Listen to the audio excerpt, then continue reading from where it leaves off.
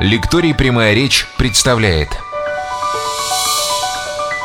Дмитрий Быков. Гамлет. Цикл «50 главных книг мировой литературы». Евангельский сюжет. Урок по литературе для школьников 9-11 классов.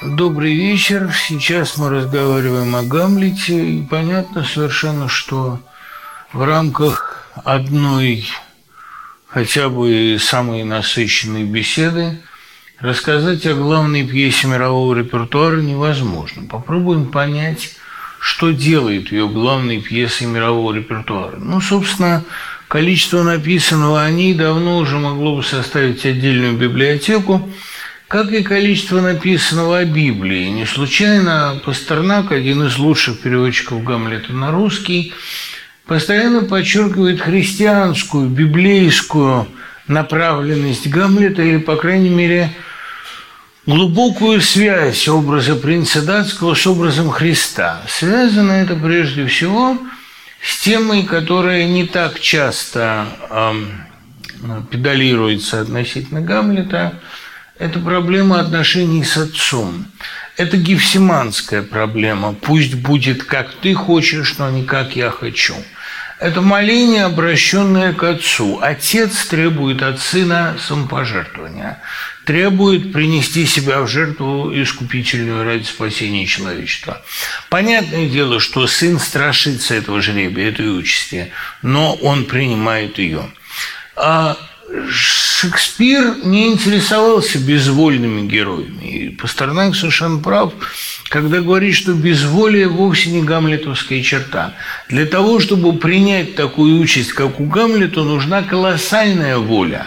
Другое дело, что Гамлет соотносится с миром Эльсинора, куда он попадает после университета, примерно так же, как христианство с Ветхим Заветом. Ветхий Завет – это религия закона, религия жестковыйная, довольно грубая, довольно жестокая. Действительно, есть закон, есть карающий Господь, и есть человечество, которое находится на правах ребенка неразумного.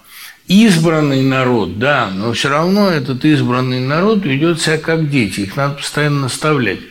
И вот к ним приходит уже не просто пророк, а приходит Сын Бога, который сочетает в себе, совмещает черты Бога и человека, который от человека унаследовал сомнения, слабость, страх, а от Бога решимость и даже жестокость, потому что и в христианстве эта жестокость тоже есть. Христос никогда не безволен.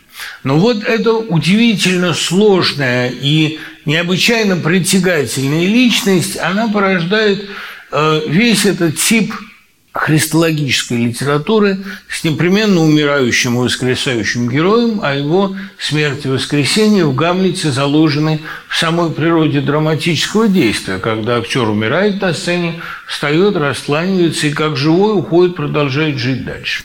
Притягательность фигуры Гамлета в его главном внутреннем конфликте, который в высшей степени присущ каждому из нас. Это несоответствие между ролью и темпераментом, между обязанностями и характером. Гамлет по природе своей не мститель. Во-первых, Гамлет еще довольно молодой человек, там его возраст колеблется по-разному, но, в принципе, ему, скорее всего, не больше 27, коль скоро его мать еще сравнительно молодая и привлекательна. Правда, уже довольно долго пролежал череп Йорика в земле, а Гамлет ребенком помнит Йорика, но, по всей вероятности, Гамлету было 4 года, когда Йорик умер, или 5, а, соответственно, прошло с тех пор порядка 20-23 лет. Значит, Гамлет – человек, воспитанный в университетских традициях, ему нравы Эльсинора абсолютно чужды. Дания – тюрьма, говорит он, и преотличная. И, конечно, участвовать в этих грубых пиршествах и в этих отвратительных интригах, в этом абсолютном рабстве, которое царит при королевском дворе, и хитрости постоянной, и злобе взаимной, ему совершенно неорганично. Он и вернулся из университета только потому, что мать его выходит замуж. Ну, собственно, это происходит почти одновременно со смертью отца. Она и мало того, что башмаков не износила, он же говорит, что пища с поминок пошла на свадебный стол, прямая экономия.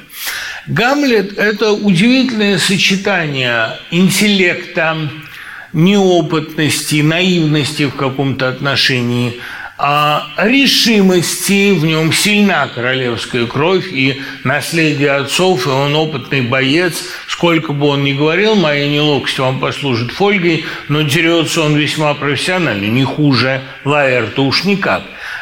Он не зря говорит, но нечто есть опасное во мне, чего мудрее стеречься. Прочь с дороги! На эти слова невозможно никак ответить, кроме как уйти прочь с дороги. Он знает в себе королевскую кровь, он знает свою силу, он знает, что он опасен, но при этом Гамлет – человек, которому все это не доставляет никакой радости. Он не любит варварских развлечений, он не понимает вот этой грубости чувств, когда королева почти сразу выходит замуж, просто потому, что королевство не может долгое время оставаться без руководителя. А сам принц Гамлет, хотя он еще и популярен в народе, не может пока еще полновластно занять престол. Он просто не имеет опыта государственного управления, ему нужно какое-то время, чтобы хотя бы обвыкнуться в Дании. А Гамлет действительно ведет себя и чувствует себя как иностранец в Эльсиноре.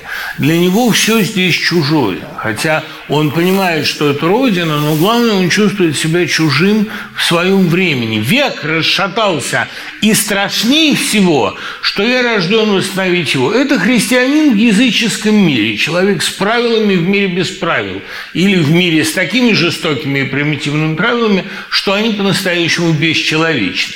Конечно, высшая притягательность Гамлета не только в этом внутреннем конфликте между долгом и личностью, между ролью и личностью. Она еще и в конфликте вот этого императива, что надо действовать, и его рефлексирующей души. Гамлет – это один из первых героев мировой драматургии, в котором рефлексия сильнее, самооценка, самосознание, сомнение сильнее, чем жажда действия.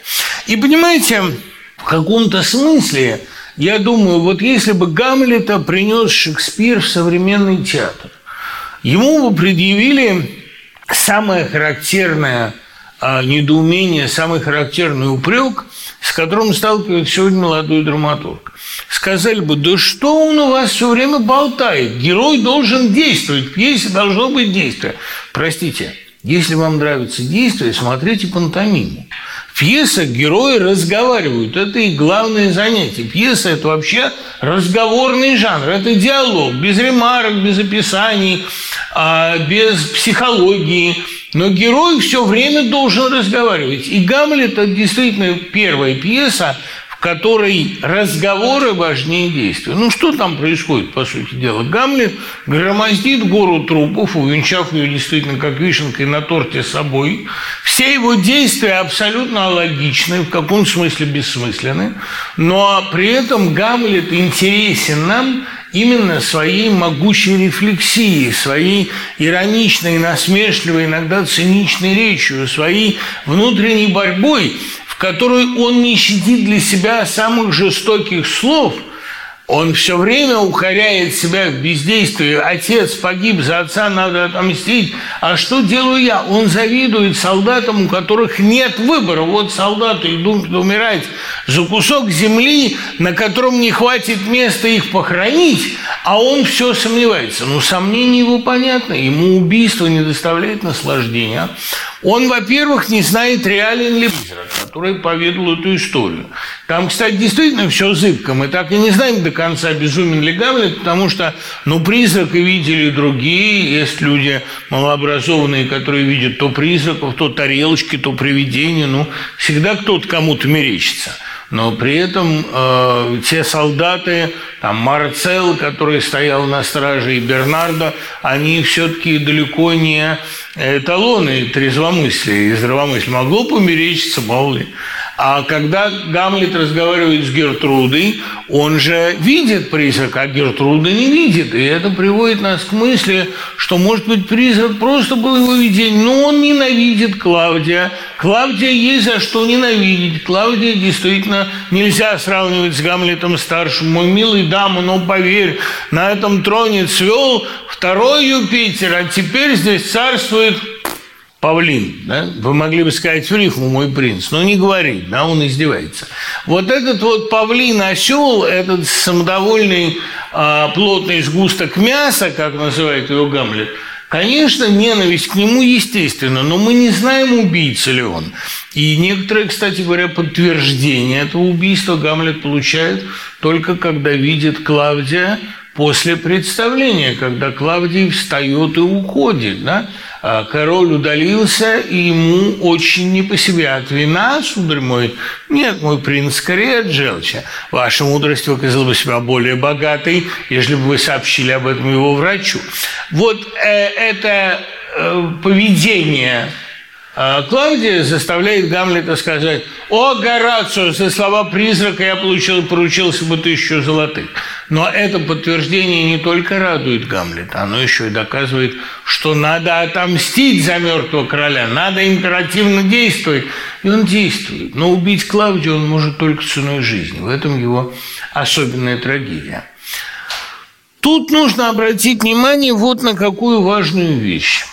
Большинство христологических текстов о христологическом персонаже, о христоподобном персонаже, восходящем к образу Христа, они всегда выдержаны в жанре пародии. Но тут нам нужно уточнить, что мы вкладываем в понятие пародическую функцию литературы. Это не значит пересмеивание. Мы привыкли к тому, что пародия – это издевательские передразнивания. Нет, пародия, вот как правильно совершенно определяет ее Тынянов в классической статье о пародии, это не смеховая функция, это перемещение текста в другой смысловой ряд, в другой контекст. И история о принце Гамлете тоже пародия, потому что Шекспир ее жесточайшим образом переосмысливает. Если мы не будем знать оригинала истории об Гамлете, которая содержится в деяниях датчан средневекового историка Саксона Грамматика, мы не будем понимать, что внес Шекспир в эту историю. Смотрите, как совершенно справедливо замечает Аникст, один из главных российских шекспироведов советских, конечно, история Амлета, или Амнета в другой транскрипции, в основных своих традициях, в основных деталях, она у Шекспира неизменна. Есть Гертруда, Герута она называется в оригинале, которая выходит замуж за брата короля. И тоже этот брат по многим параметрам уступает королю. Сын Гертруды подозревает, что брат короля, дядя, убил предыдущего властителя, и дальше он начинает разыгрывать безумца. Придя к матери и укоряя ее, он разыгрывает буйное помешательство, кричит петухом, хлопает руками, как крыльями, вспрыгивает на одеяло и находит под одеялом или под кроватью затаившегося там придворного, который за ним подсматривает. Ну, история с Полонием абсолютно точно здесь прослеживается. После этого он узнает, что его собираются отправить в Англию, и притом еще с запиской, в которой сказано непременно его убить. Ему удается подменить записку, а вместо своего имени подставить туда имена своих спутников. Еще, кроме того, он дописывает туда повеление женить его на дочке английского короля. Это осуществляется, он год проводит за границей, а вернувшись, попадает на тризну по себе, на годовщину своей смерти, и на этой годовщине, не узнанный никем, как-то там это все придумано, он скрывается, на Перу он умудряется так всех напоить, что никто не может сопротивляться. Он их складывает под ковер, накрывает этим ковром, ковер пробивает к полу и поджигает. Такая жестокая расплата. И заканчивается это таким каноническим прославлением героя. «О, мудрый Гамлет, ты под маской безумия был мудрейшим». Любопытно, что это совпадает с характеристикой юродства в русской житийной литературе. Например, о Ксении Петербургской говорят, что она самая моя любимая, самая чтимая святая, что она под маской безумия сокрыла глубочайшую мудрость и любовь. Да, это так и есть. Действительно, поведение Гамлета – это поведение классического юродивого. Может, поэтому эта пьеса так и популярна в русском репертуаре.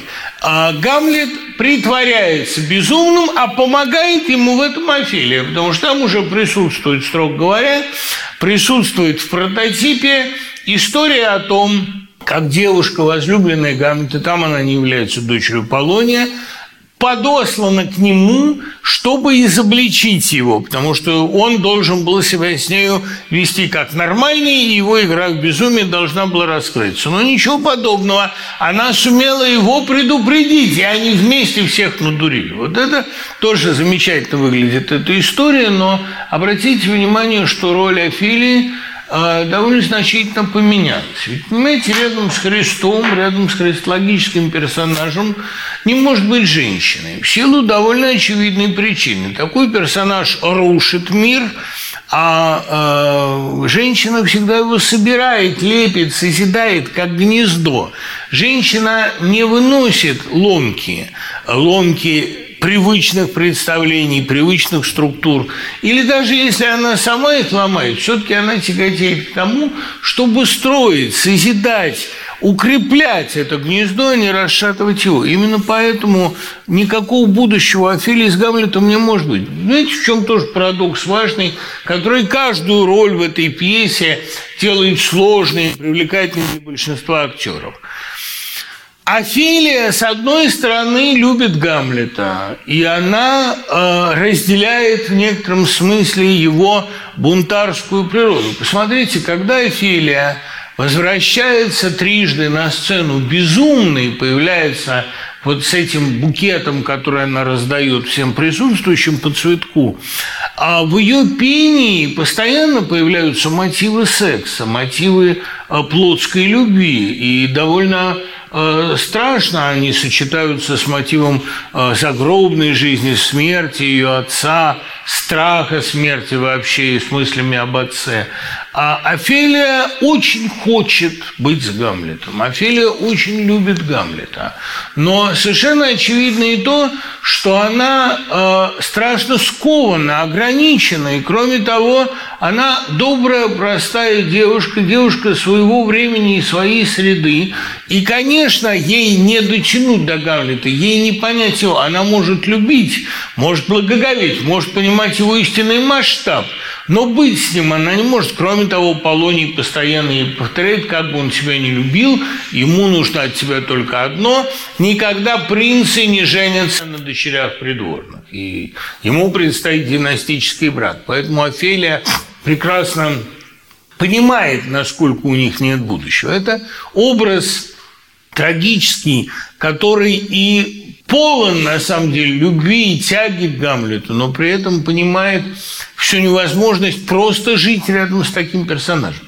Что касается Гамлета, вот главное в речи Гамлета – это его постоянное юродство и насмешливость. И это не только потому, что он играет в безумие, да, для виду будь безумным. Нет.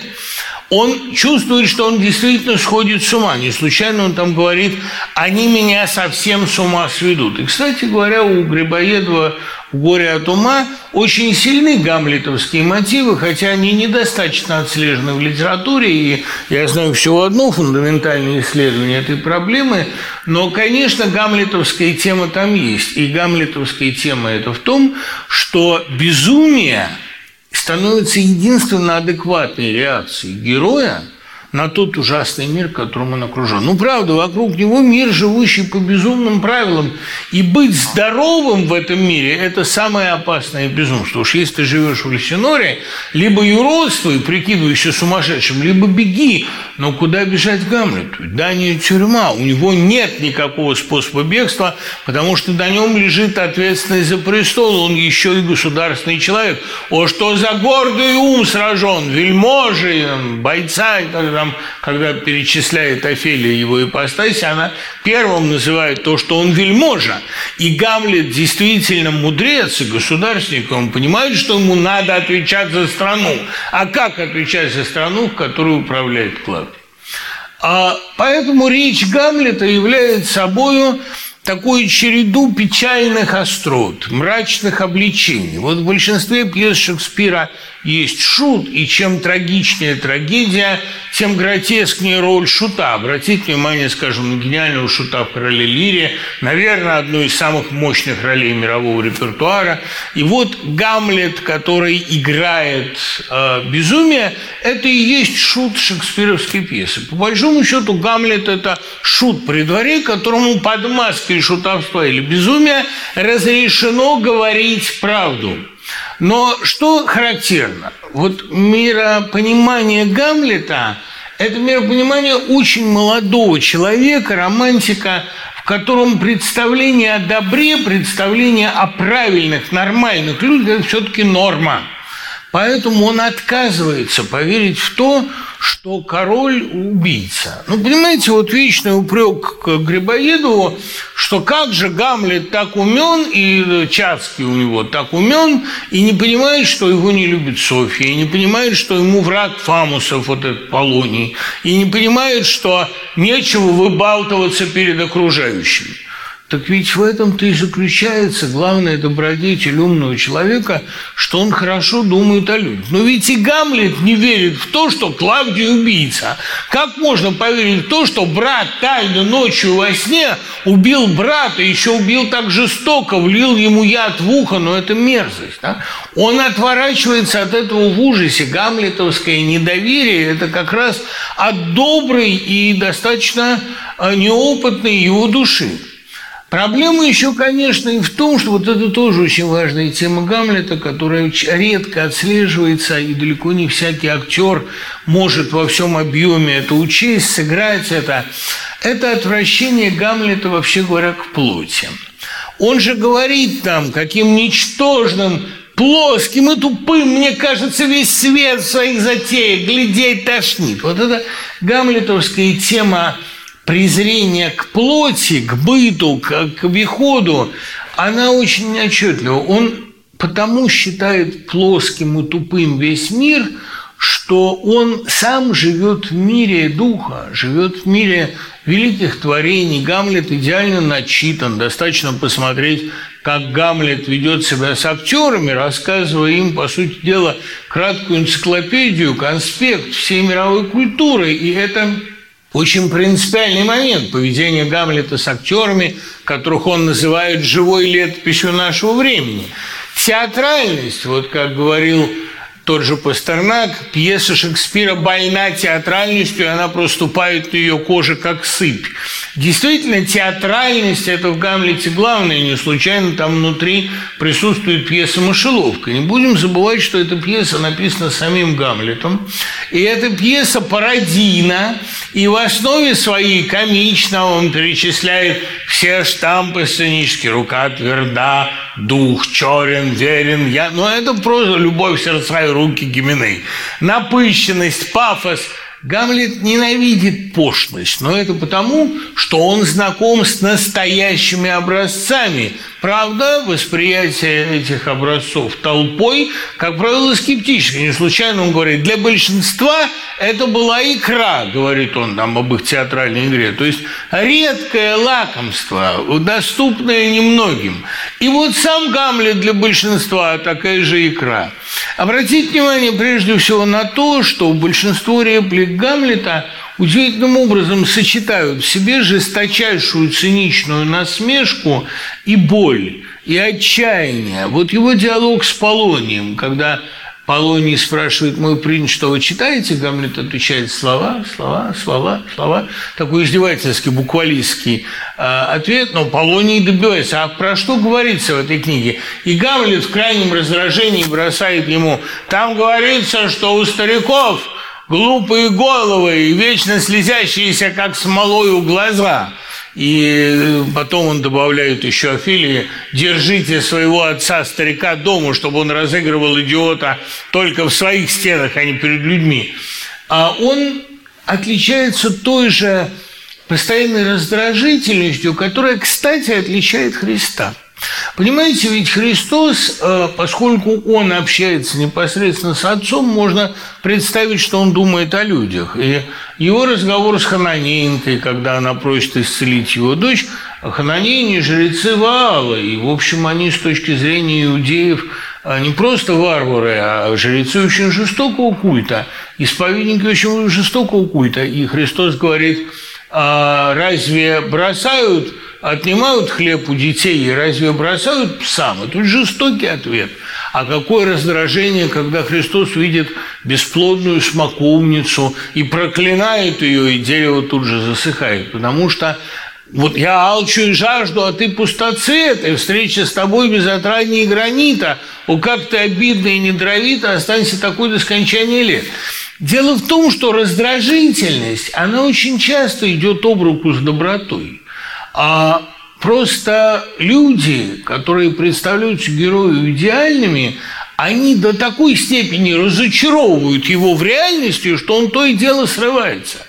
Если вспомнить разговор Гамлета с матерью, знаете, вот стало общим местом после стихов Цветаевой разговор Гамлета с совестью, стало общим местом, что Гамлет виноват перед Офелией. Ну, о какой-то вине Гамлета перед Офелией говорить, безусловно, можно. Но вина его перед Гертрудой гораздо тяжелее. И она не только в том, что Гертруда погибает из-за него. Погибает она, собственно говоря, по ошибке, потому что выпивает питье, предназначенное для Гамлета. Туда Клавдий бросил отравленную жемчужину. По большому счету, его вина перед Гертрудой в том тоне, которым он с ней говорит. Ну вот посмотрите, это же на самом деле разговор подростка, для которого мучительна сама мысль о плотском соитии. Для него это грязь. Он еще этого не пробовал, он не нашел в этом вкуса, и поэтому он жить в гнилом поту засаленной постели. Для него соитие матери с Клавдием – это прежде всего торжество похоти, а не женского одиночества там, или не любви, или восхищения подвигами, потому что в случае Клавдия восхищаться нечем.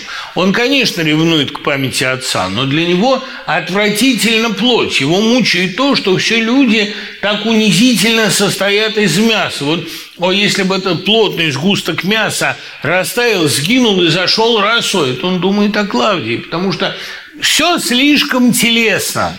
А мир Гамлета – это мир духа, мир высоких абстракций. Я думаю, что самая правильная трактовка роли Гамлета – это, конечно, спектакль Юрия Любимого и роль Владимира Высоцкого. Гениальная, лучшая его роль. И не только потому, что этот Гамлет – поэт. Нет. Еще и потому, что это замечательное сочетание нежности и брутальности, ужаса перед жизнью и все-таки страха смерти, потому что весь самый знаменитый монолог Гамлета «Быть или не быть», он именно о страхе смерти. Мириться лучше со знакомым злом, чем бегством к незнакомому стремиться. Мы же не знаем, что нас ждет там. И никакие исследования нас к этому не подвигают. Все равно то, что за смертью, это для человека величайшая тайна. И именно поэтому Гамлет и произносит этот монолог. Он ненавидит жизнь, но где гарантия, что после смерти не будет хуже? Ведь даже его отец, идеальный царь, идеальный король, находится в аду. И речь Гамлета, короля, об его загробном пребывании, она полна ужасов. Это очень важно. И, конечно, та трактовка, которую предлагал Высоцкий, она была так пронзительна именно потому, что это была драма сильного человека в слабой позиции. Гамлет действительно сильный человек по множеству параметров. Но он загнан в положение, в котором он слаб. Он не умеет мстить, он не умеет интриговать, он не умеет хитрить. Он рожден для честного боя. И по мере сил эту подлую схватку, где все на одного, он переводит в формат честного боя. Обратите внимание, он все-таки гибнет во время дуэли с Лаэртом. Правда, это нечестная дуэль, потому что там лезвие смазано ядом, рукоятка. В общем, все отравлено. Но так, в идеале, это была бы честная драка. И перевести гадкую интригу, гадкую паутину, мышеловку в честную борьбу – это и есть выбор Гамлета, единственный вариант. И вот Высоцкий все время страдает от того, что он готов к честной драке, но никто не готов выйти против него. Это та ситуация, когда он сам писал в стихотворении «Мой Гамлет», а мы все ставим каверзный ответ и не находим нужного вопроса. Некому противостоять нам на равных, и мы ответ без вопроса. И, конечно, эту роль Гамлета, этот Высоцкий, который сочетал в этой роли поразительную беспомощность с невероятным раздражением и грубостью, насмешку с нежностью, страдания с беспрерывным брутальным издевательством, этот Высоцкий, конечно, был невероятно обаятелен. Надо, конечно, сказать, что в таком странном, зеленоватом, сумрачном колорите этой пьесы, таком же сумрачном, как «Датская ночь», огромную роль играет тема могилы, смерти. И не случайно ключевой эпизод пятого действия происходит на кладбище, и не случайно на сцене Таганки в постановке Гамлета посреди сцены зияла могила, наполненная настоящей землей. Вот эта яма притягивает героев. Оттуда выбрасывается череп Юрика. С этим черепом Гамлет вступает в диалог. Гамлет постоянно думает о том, что будет после смерти. Колорит смерти присутствует на всем. Это почти загробное действие. И это естественно, потому что мысль человека, попавшего не в свое время, все время упирается в смерть как единственный выход. Если нет бегства, понятное дело, есть бегство в смерть. И, конечно, мир Эльсинора – страшный мир, но это мир все еще сильный, все еще крепкий. Гамлет чувствует свою обреченность в нем. Для того, чтобы противостоять Эльсинору, надо, понимаете, быть Фортенбрассом, надо быть решительным норвежцем, который вводит войска. И не случайно на место Гамлета, который погиб, приходит Фортенбрасс. Признание пойдет на Фортенбрасса, мой голос умирающий ему. А то, что после Гамлета придет Фортенбрасс, то есть человек решительный, не рассуждающий, наверное, плохо. Но ничего не поделаешь. Гамлет пока еще для этого мира слишком сложен. Гамлет – это обещание других времен, когда этот герой одержит свою окончательную моральную победу. Гамлет – это обещание светлых времен после средневековой ночи. Вот почему во все темные эпохи, в эпохе роковых противостояний, эта пьеса становится главной, настольной для миллионов.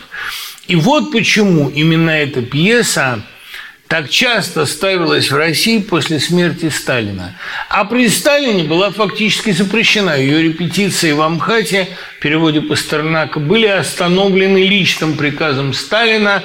И Василий Борисович Ливанов правильно говорит, что главной трагедией его отца Бориса Ливанова был так и не сыгранный Гамлет. Это был великий спектакль, замысленный как главный ответ эпохи темной. Но, видимо, Сталин что-то такое почувствовал в этой пьесе, и особенно в этом слишком ясном переводе, что обращение к ней, обращение к этому тексту могло бы слишком многое выявить в этой эпохе.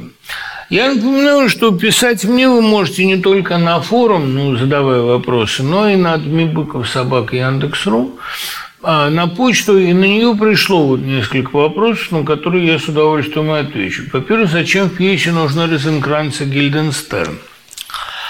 Понимаете, какая вещь? Розенкранц и Гильденстерн – это такой образ предательства. Дело в том, что без Иуды нет Христа, и без предателя нет Гамлета. Розенкранц и Гильденстерн предали его, потому что, будучи его друзьями и однокашниками, они пошли на поводу у короля и стали исполнять роль шпионов за принцем. Они попали в свою же ловушку, они доплыли до Англии, и там были обезглавлены по письму, которое Гамлет подменил, потому что, там, согласно старинной формуле, письмо, с которым отправили принца Амлета, у грамматика гласило: человеку, который это доставит, не делай ни добра, ни худа. Формула, такой псевдоним, эвфемизм. Убей его. Значит, они попались в свою же ловушку, попались в игру более сложную, чем они разумели, и Гамлет с великолепной аристократической небрежностью говорит, что они заслужили. Для него они в самом деле ничтожество. Вот если бы они были друзья, если бы они были как Горацио, про которого он говорит: будь человек не раб страстей, я его сохраню в середине сердца, в самом сердце сердца. Вот Горацио, римлянин, но дочинен душою, носитель римских добродетелей, храбрости и верности. И Горацио, конечно, ближайший друг Гамлета, которому назначено рассказать о нем. Помните, он пытается покончить с собой, а есть влага в кубке, но Гамлет говорит: дай мне, я так хочу.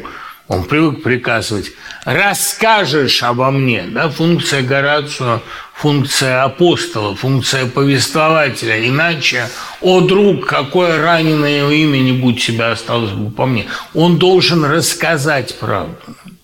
Какой из русских переводов Гамлета вы предпочитаете? Вообще-то Гамлета надо читать в оригинале, потому что невероятное богатство языка и двусмысленность, и пленительные темноты – все это дойдет до вас только при чтении в английском подлиннике. Например, там «And you, my cousin Hamlet, and my son, a little more than kin and less than kind», отвечает Гамлет, что переводится, скажем, у Лозинского как: «А ты, мой Гамлет, мой племянник милый, племянник пусть, но уж никак не милый».